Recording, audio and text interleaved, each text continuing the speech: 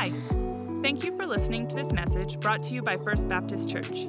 Here at FBC, it's our mission to lead people into a growing relationship with Jesus Christ, and we hope that this message helps you continue to grow in your faith.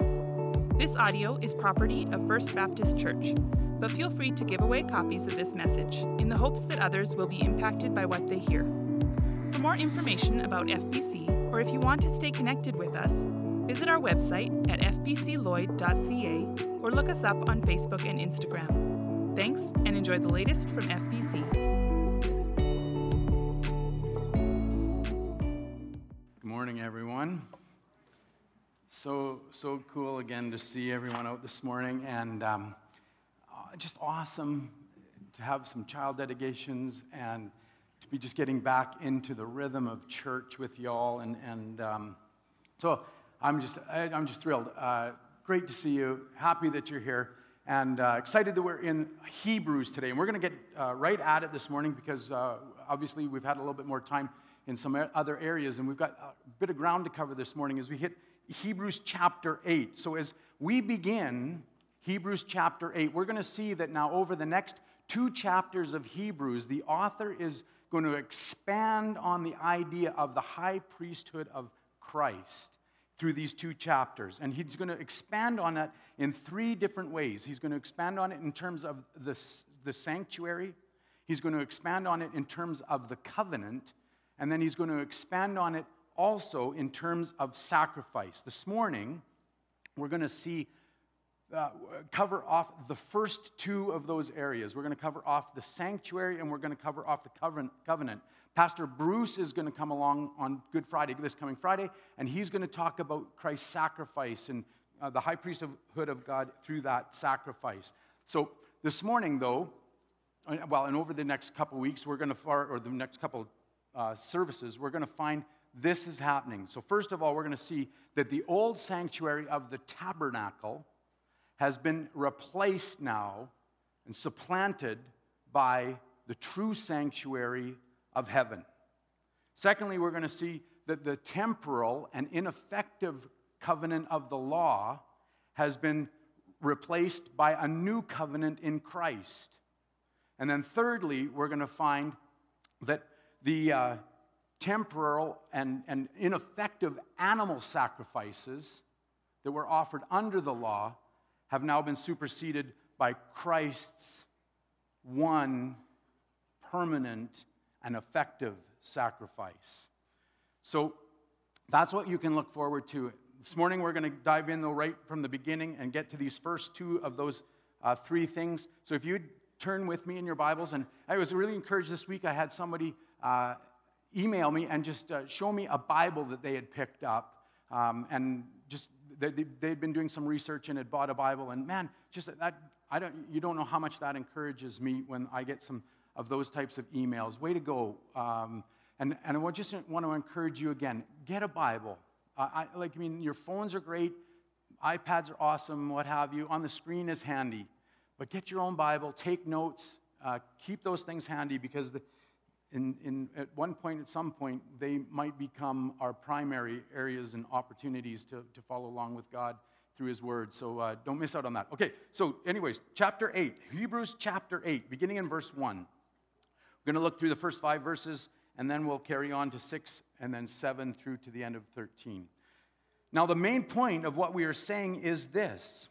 We do have such a high priest who sat down at the right hand of the throne of the majesty in heaven, and who serves in the sanctuary, the true tabernacle, set up by the Lord, not by a mere human being. Every high priest is appointed to offer both gifts and sacrifices, and so it was necessary for this one also to have something to offer. If he were on earth, he would not be a priest, for there are already priests who offer the gifts prescribed by the law. They serve at a sanctuary that is a copy and shadow of what is in heaven. This is why Moses was warned when he was about to build the tabernacle, "See to it that you make everything according to the pattern shown you on the mountain." Let's pray.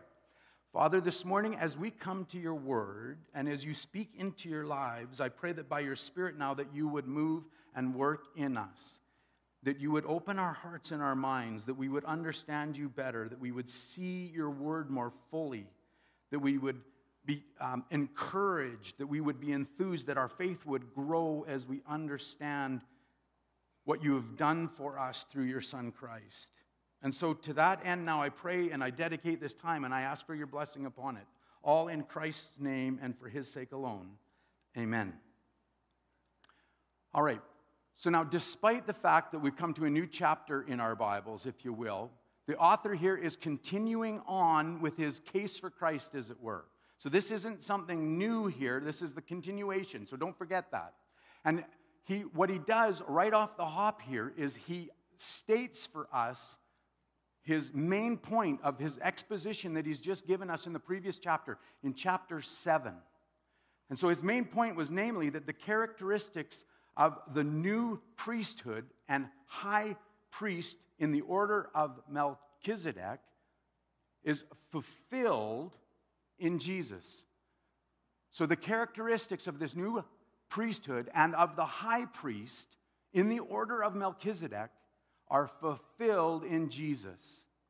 And so as he comes to that, he's got Jesus here in full focus. He wants his audience then reading and us now today as well in full focus on Christ as we move forward. And with that established then, what the author does is he continues to build his case for Christ in terms of directing our attention to now where Christ is ministering as our high priest, where he's carrying out his priestly work, if you will. So here, 3 things to note quickly. Now, and as we go into this chapter, like we could go through this chapter and we could spend a whole bunch of time on each of these areas, and they open up and they go down a bunch of different roads. But we're going to try and move through the whole chapter in this one service, so we're going to hit the main thoughts, if you will. So 3 things here that he points out with respect to now where Christ is ministering. Number 1, he points out that after offering himself as our perfect sacrifice, then Christ sat down at the right hand of the Majesty, which is just another word for God. The Jewish people tried to avoid using God's name because it was so holy. So Majesty would have been understood by the people as the author talking specifically about God the Father. Secondly, the author draws to our attention that Jesus is now serving. In some of your Bibles, it might be ministering, that he is now ministering.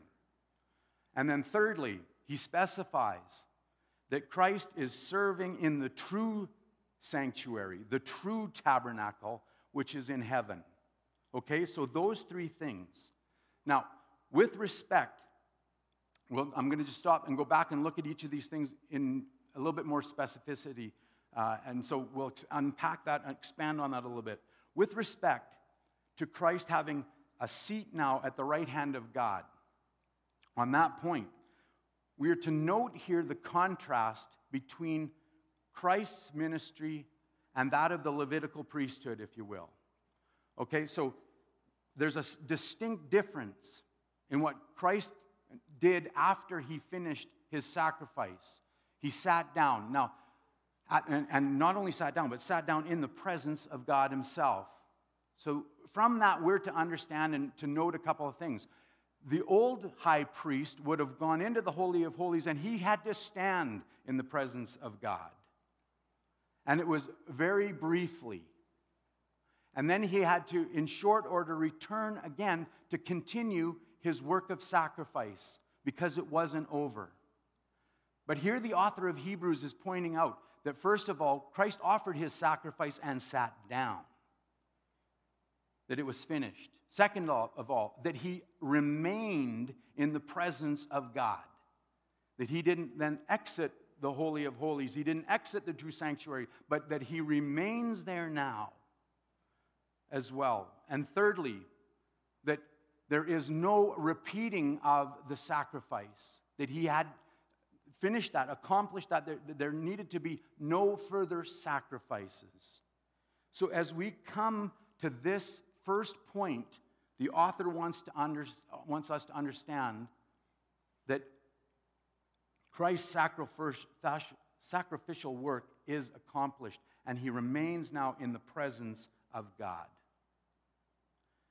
Secondly, as the author refers to Christ's service, he is no longer then referring to Christ's sacrificial work, that being accomplished, but rather he is referring to the other aspects of priestly service or duty. Okay? So that would entail things like making intercession for the people. That was one of the roles of the priest, was that he would make intercession for the people. Number two, the second thing, would be that he would serve as an example to the people of God. Thirdly, that he would then also teach and guide the people in the ways of God. And so this is the service now that the author points us to that Christ is performing. All right? There's no more sacrificial work required. Note the past tense of verse 3. That's done. That was required but is no longer required. It's not an ongoing requirement. It's not a future requirement. He had to offer a sacrifice, past tense. And Bruce is going to, again, focus on this next week. But the remaining work of the priest is ongoing in Christ for you and I today. Now, so oftentimes we understand that when we've accomplished a job, then we sit down and we rest. When we are at that level, if you will, where we have, if you were to think of it in terms of our hierarchy, the higher up we go, then the more that we have the ability to step back and be finished and then just watch it go. The boss comes in, gives the directions, and then everybody else starts to work. But here, the author wants us to understand that Christ has finished his sacrificial work, but he continues for the benefit of you and I today in the rest of his priestly work. This high priest of ours didn't sit down to rest. This high priest of ours now has taken on the remaining roles of his high priesthood and is approaching those with diligence and with excellence as he carries those out on our behalf. The role of the high priest was to represent God to the people, but also the people to God. And so Christ continues to do that for you and I today in the presence of God.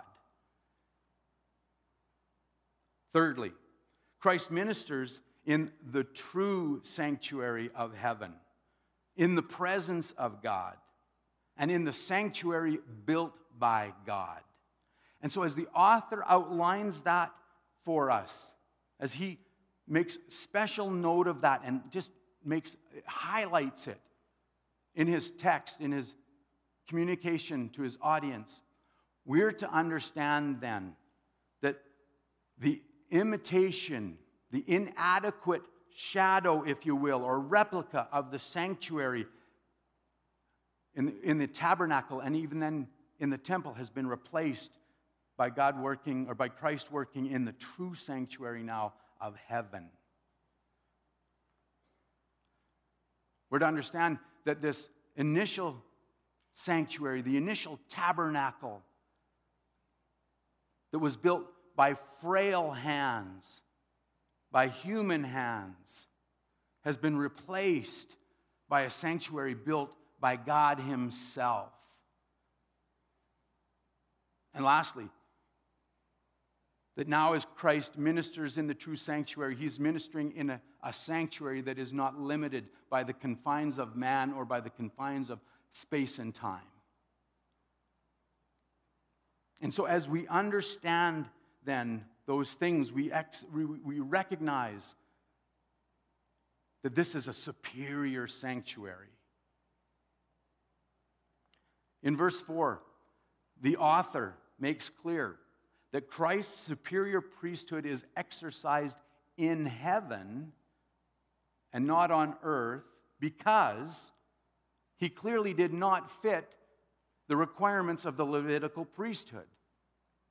So he wants his audience and us again to recognize that there's not a duplicity of priesthoods going on where the Levitical priesthood continues, and Christ is now operating a different one, but that again, that he didn't fit that role. This other role now, this role in the order of Melchizedek has supplanted that role of the Levitical priesthood.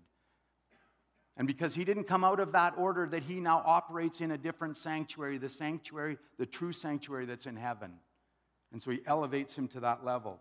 In verse 5, then also, the author sort of, again, compounds this point by quoting Exodus chapter 25, verse 40, where God instructs Moses that he is to very carefully build the tabernacle according to the pattern, according to the plan that God had set out for him on the mountain when he gave him those instructions. And the point here again is that God did not leave the tabernacle to chance. He didn't say, just turn them loose and say, hey, go build a tabernacle, go build a sanctuary. But that he gave them very specific instructions. That God had something in mind, that he wanted it to be significant in the eyes of the people because it was pointing to what was coming yet. A better sanctuary. The sanctuary that would be in heaven. The true sanctuary. So he wanted this to stand out, and it definitely did. The sanctuary, the tabernacle was amazing. It was a beautiful thing. But it was still, nevertheless, a shadow of what was coming. But nevertheless there, a foreshadow of what would be the true sanctuary in heaven. Okay. So now, having addressed these things, having spoken now specifically to where Christ is ministering, combining that now with what he'd unpacked in chapter 7, now we see Christ fully in the order of Melchizedek, if you will. All right? Christ is King of Kings because he sat down with God the Father in heaven. And he is also High Priest of God Most High. Just as Melchizedek was a priest of God, now we see Jesus as High Priest of God. And as Melchizedek was King of Salem, but just Salem, now we see Jesus as God, King of Kings, sovereign over the kings of earth. Infinitely then, more significant and more effective than the Levitical priests. Fully and completely in the order of Melchizedek, but of whom Melchizedek could only serve as a clue or a hint, because Christ far surpassed him as well. In this then, the author communicates to us that Jesus Christ is the ultimate King of righteousness, and that he is the complete and true King of peace, because he came and offered lasting peace for man with God. Don't miss who the author is pointing to in Christ today. Our faith stands on Jesus Christ and who he is. Without him being who he is presented to be in the Scripture, he is nothing. He is he's moot, immaterial. But when we understand who Jesus Christ is, now we understand our call to follow him.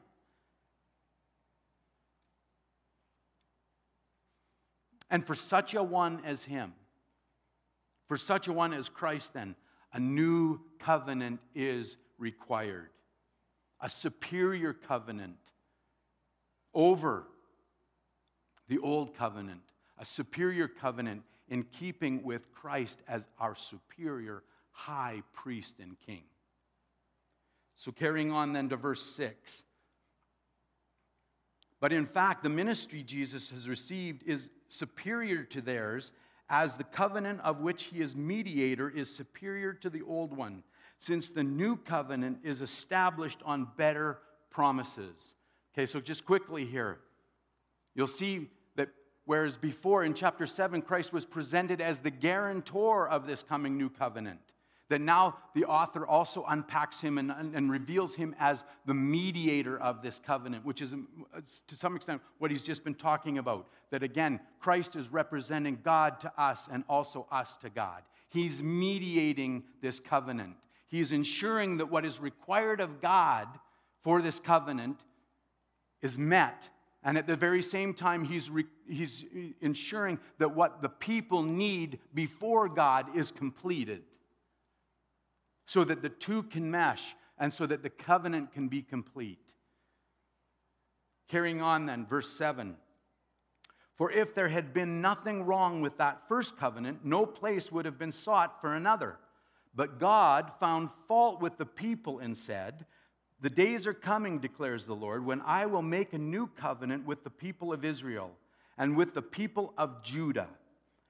It will not be like the covenant I made with their ancestors when I took them by the hand to lead them out of Egypt, because they did not remain faithful to my covenant, and I turned away from them, declares the Lord.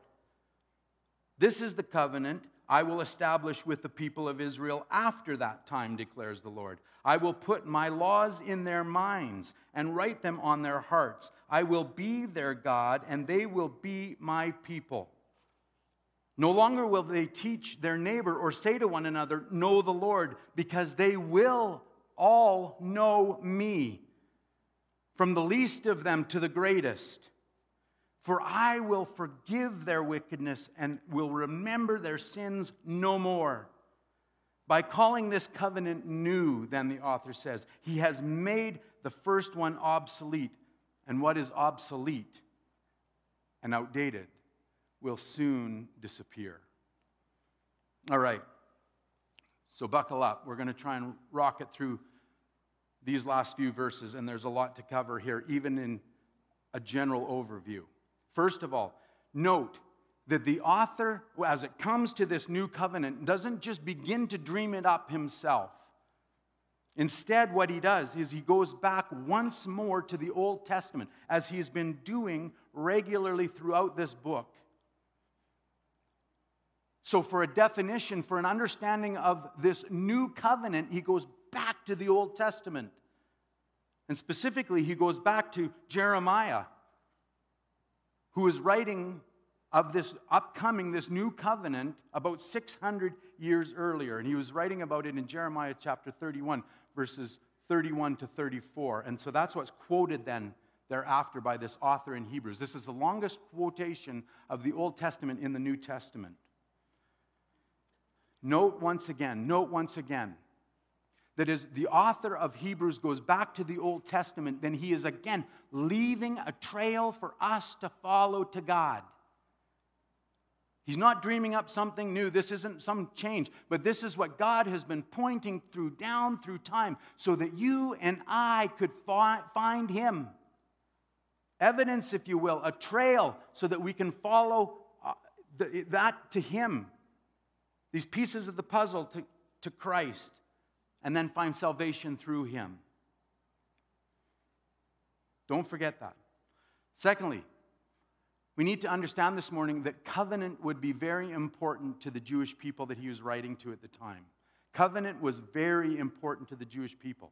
The covenant would have been ingrained in their minds. They would have been taught about the covenant, particularly as it came to the covenant then between God and man. That would have been ingrained in them. That they would have been taught about that from childhood.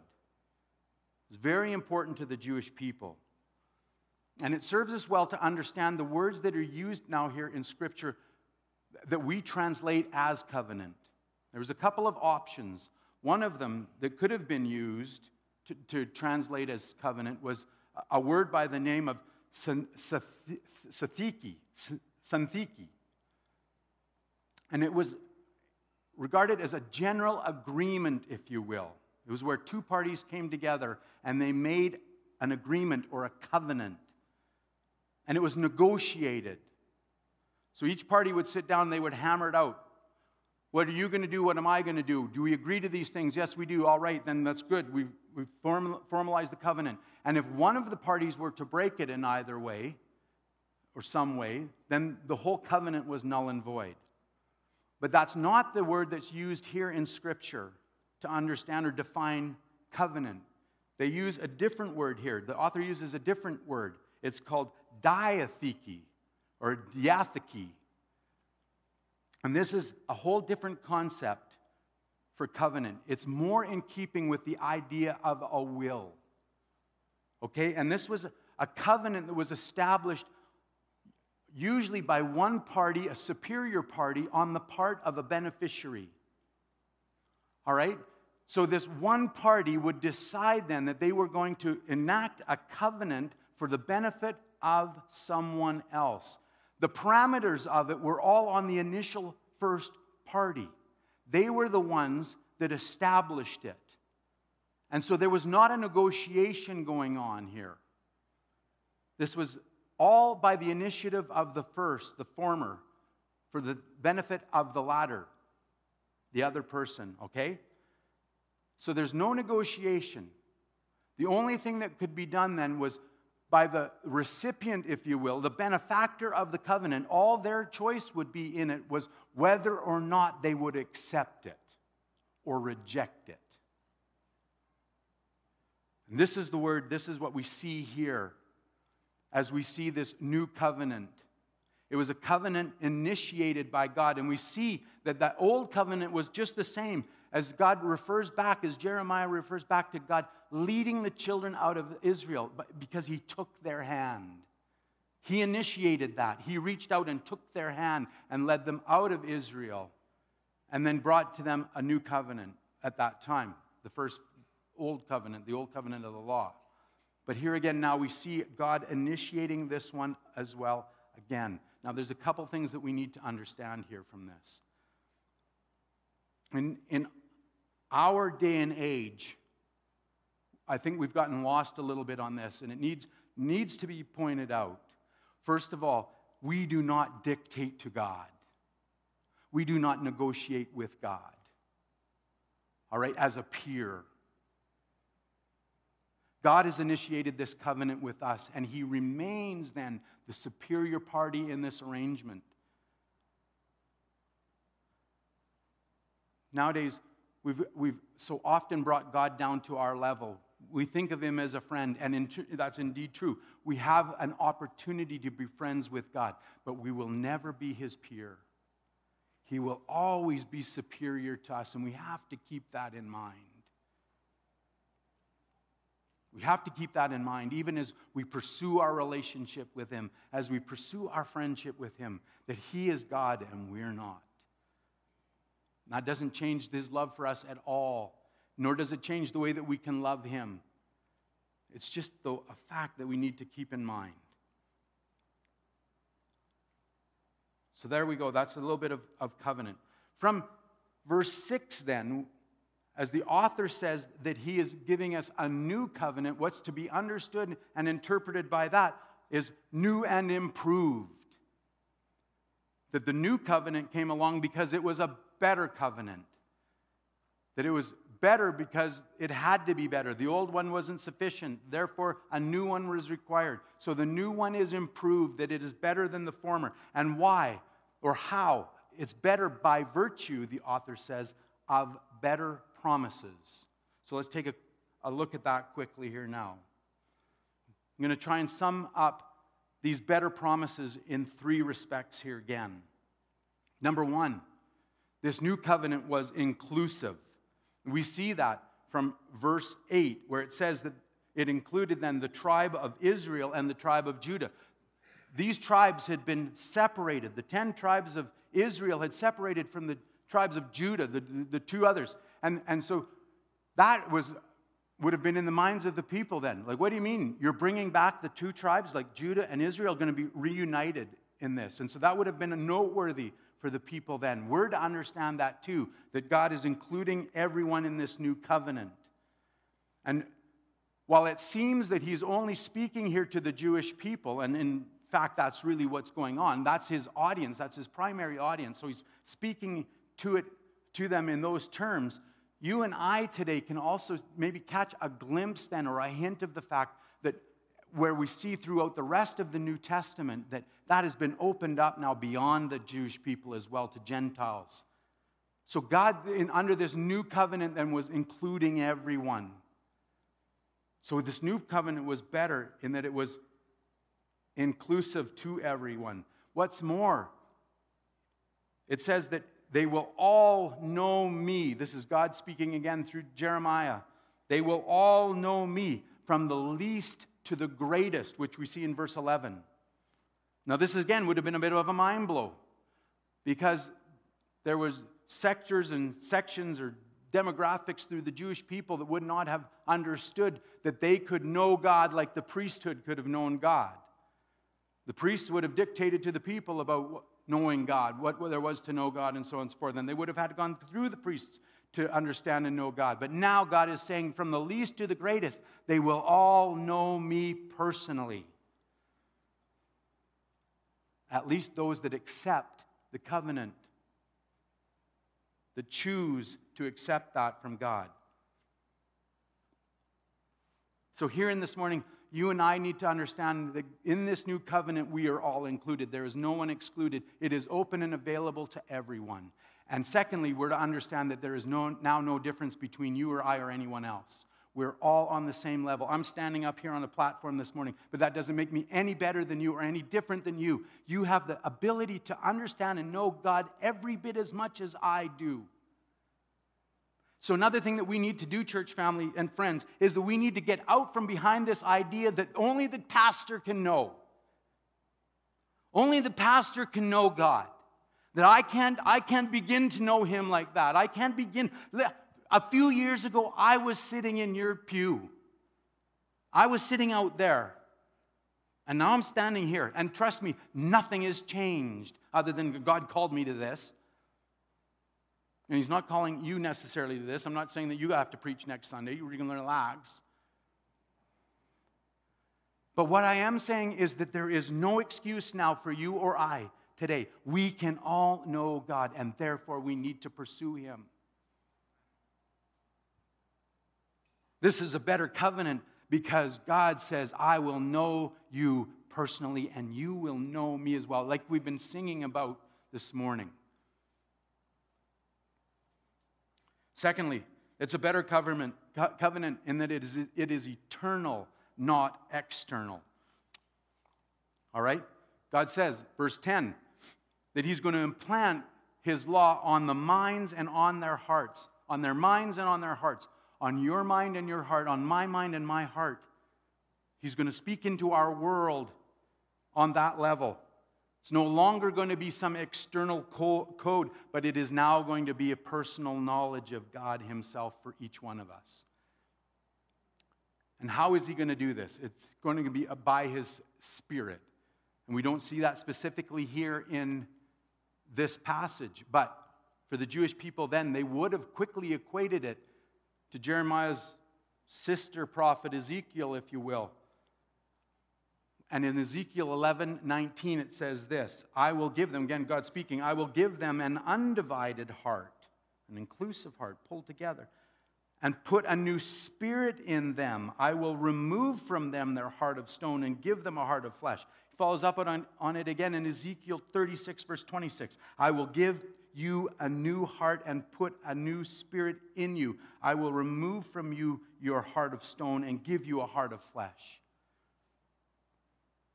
This is a better covenant now because God is placing his Spirit within us, changing our heart from stone to flesh so that we can then begin to know and understand God personally ourselves. This is a game changer. The people then would have understood that this was a whole new dynamic at work. This is a whole new ball game. We need to understand it as well so that we can stand on it and appropriate it for ourselves today as well.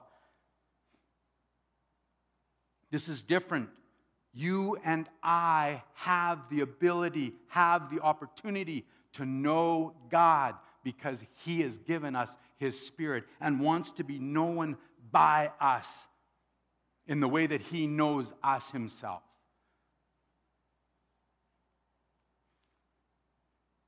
How is this accomplished? Why is this accomplished? Well, it's done by virtue of the fact that our heart has now been released from the bondage of sin. That through Christ's sacrifice and what he has done, through his one ultimate sacrifice accomplished, then we have now been released from under the bondage of sin, out of the bondage of sin. And the Spirit has come to instruct and guide us. We couldn't accomplish that under the old covenant. We didn't have the moral fortitude. We didn't have the ability, as Paul said in Romans, we were weakened by the flesh. The old covenant was weakened by the flesh, which is to say, is that we didn't have the capacity to do it. But now we do. And with that then being the case and fully established now, as the author points us to this, then we see that God has intervened again on our behalf. That of his own initiative, because of his love, then he's intervened in our world one more time in order to accomplish what hadn't been accomplished so far by the old covenant. Number 3, we see that this is a better covenant because it provides true forgiveness of sin. Forgiveness of their wickedness. Sorry, God says, I will forgive their wickedness and remember their sin no more, verse 12. God has always been forgiving. We see that throughout Scripture. But now we see that he's stated it explicitly in this new covenant. That we will not just know him by virtue of his character to be forgiving, but we will also understand it because he signed it on the dotted line. From that, then, we are to understand that our forgiveness is complete because it is remembered no more. What's more, then, we are to understand that our forgiveness comes from God alone by virtue of his grace. It is on no part of ours. We can't work for it. We can't achieve it. We can't accomplish it, you and I. But it comes to us strictly by God's grace, out of his love. And that he's initiated it in us by virtue of his Spirit, that we can't even initiate it on our own. All that we have left to decide then is, am I going to accept or reject this new covenant? And we accept that new covenant by faith, and we'll come to that later in this book as well. In this new covenant, God has taken everything on himself in order to restore for us his relationship, the relationship that he wants with us. And finally, in verse 13, the author confirms that by virtue of what he's just unpacked, by virtue of this new covenant that God has just enacted for us, then that the old covenant is now obsolete. It is abolished. It is insufficient and has been replaced by a superior covenant from God. This morning, church friends, church family, the author is writing for a decision. He's laying out this case not just for academic kicks and giggles. He knows that eternity weighs in the balance for his audience. What's your decision? What's your decision? Let's pray. Father, this morning again, we thank you, God, that by your word you make yourself known to us. You draw us close to yourself. Lord, that we don't have to guess. We don't have to pretend. We can know.